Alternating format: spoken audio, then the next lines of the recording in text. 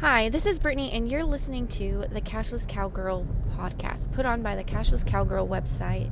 In order to supplement our tips and tricks, we want to be able to reach as many people as possible and help them really chase their rodeo dreams as we go after ours. It's kind of a documentation, kind of a how-to, and all love from us. Today's going to be kind of an interesting topic. It's not necessarily barrel racing, but it is a big tip that I have come across this year about growth within horsemanship, and I don't know why I never thought of it before.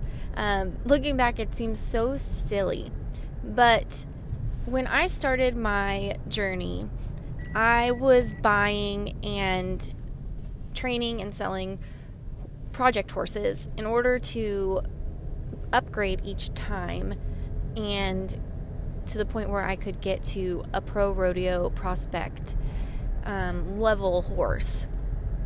I didn't start out with a bunch of money. I still don't have a bunch of money, and so that's kind of what drives my decision. I feel like you can go after your dreams no matter what your financial status is.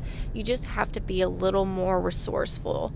And so when I started 4 years ago, that's what I did, is I bought yearlings that were rescues that needed to be fed and halter broke and stuff like that. I've done a Mustang that needed to be desensitized, and you couldn't touch her at first, so she had to build that trust with people. I broke her. Now I'm working on an off-the-track thoroughbred who is amazing and makes everything so much worth it through the years. However, I feel like my success with him is attributed to one person in particular, and that's kind of what I want to focus on today, is that when we're chasing our dreams, sometimes we feel so alone, and our family members, our significant others, sometimes our existing friends, they just don't understand why we're so passionate about this particular thing. While they might be supportive, they just don't get you on that level. And this year, I reached out to a girl who I met at a huge Naughty Halters photo shoot. So shout out to Jenna Smink and her Naughty Halters. I love them. The photo shoot was amazing last year. And I got to meet a lot of new cowgirls and barrel racers who I would have never had the chance to meet unless I went to that photo shoot. And there I met Madison, and we didn't really talk too much, but we did add each other on Facebook. At the time, I had my Mustang. I was breaking her. She didn't like barrels, so I was struggling because I was like, man, she doesn't like this job, which is the sole reason why I want to ride. That's the discipline that I want to ride in, and she doesn't even like it. I loved her, and I was like breaking my heart.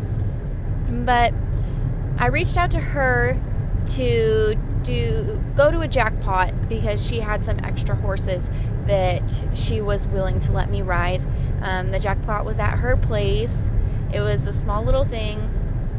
I drove an hour away. I didn't realize that we were that close prior to reaching out to her for this. And so I drove an hour away. I got on one of her horses, and I did the jackpot. We did pretty good.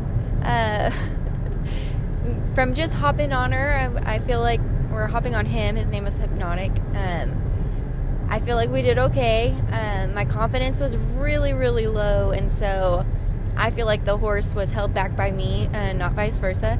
And so after that day, I decided, I was like, this is what I want to do. I was like, my horse doesn't like this. My horse is never going to want to go fast around these barrels. She wants to be a little kid's horse and take her little pokey time and maybe trot, but she doesn't want to haul around these barrels. So I asked her, I was like, I know you have sale horses. I might be interested in purchasing one, but I don't have a lot of money, so it would have to be under a payment plan. And she understood, so she took the next couple months and kind of got a hold of what my riding style was, since she saw me riding Hypnotic. And then she also evaluated the horses that she had for sale to see how well that they would do.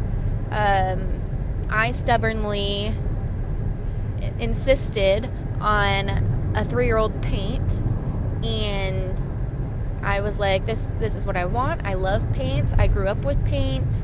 I grew up showing paints. They're awesome. He's beautiful. He was tall.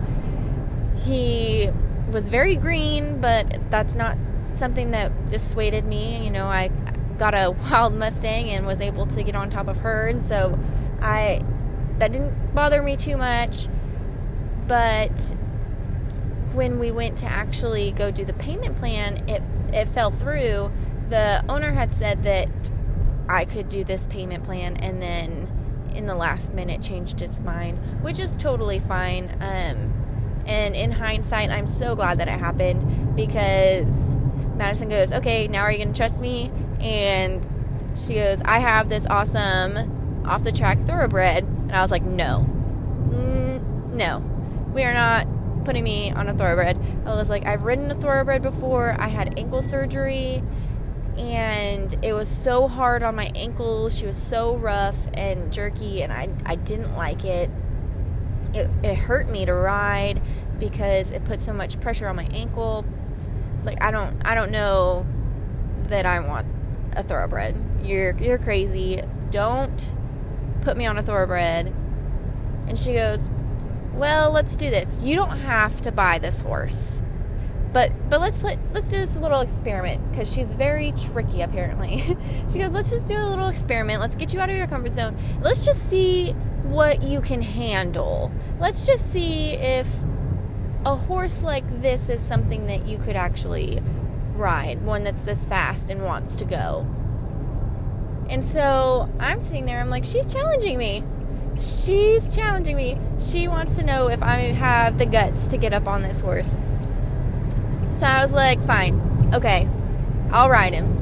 In the back of my mind, I was like, no, I'm not going to buy this horse. Like, I'm just going to ride him. I'm just going to see how fast he is and how well he does. He's only had one ride on him off of the track. So this is a good test of my horsemanship skills and if I can actually stay on the saddle.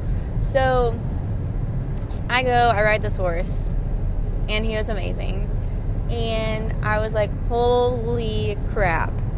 I was like, Madison, I need this horse. I was like, I forget whatever horse that I thought that I needed. I was like, this is the horse that I need. I get this horse. He gets me. Like, how did you do this? And she's done multiple things like that throughout my training with him. And I could not be more grateful for everything that she's done for me with talking to the owner of the horse, because it was a consignment horse. It wasn't actually hers. Getting me an awesome payment plan deal that I could afford, and helping me with whatever I needed to tweak for training him, and giving me support and courage and everything else that I needed to be able to really push myself, because I was stuck in where I was comfortable, and she could feel that, and she knew that I could do more.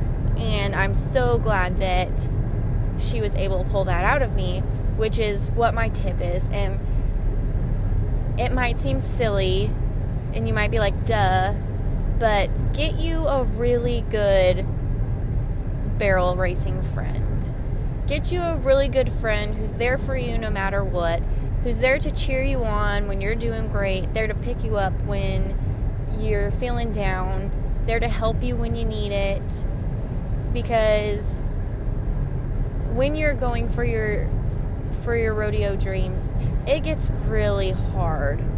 And every step of the way, you might find a little hiccup, or you might find something that you're struggling with, and you need that person that understands and gets what you're saying and everything else, who will also push you to continue going. I love my family. I love my significant other, but if I told them I was quitting barrel racing, they would not bat an eye. If I told Madison this, she would tie me to the saddle and force me to ride until I decided that I was not giving it up. And that's what matters in this world, is having close friends who understand what you're going through, who understand the struggle, who you can be there for as well whenever they're going through a hard time. And that to me is just priceless. You can't put a dollar sign on that. You can't go to the store and buy it. You have to find one really true barrel friend who will be there with you no matter what. And I am a testament as to how far that will really get you, especially with someone who is so supportive as Madison. And I can't thank her enough for everything that she's done for me. And so I'm on my way to go see her right now at the barn, try to cheer her up because she's having a hard time. But that's kind of what was on my mind this morning. I hemmed and hawed, and I didn't think I was going to be able to get this podcast done, and I hadn't posted in a while, so I was hoping that I'd be able to get something, and I had like 3 topics that I wanted to talk on, but those really didn't matter this morning, and I just wanted to really be inspiring. And I know that it seems so simple and easy, and you probably shouldn't have to be told that you need a good friend, but in the end, I've had friends who were not so great, and they actually hurt my progress. And so I'm glad that I reached out and took a chance with someone that I knew would be there for me and would push me to be my best self, and that I could help, and I could help push her to be her best self in this journey that's so difficult. Thank you for listening. I'm so glad you stayed till the end.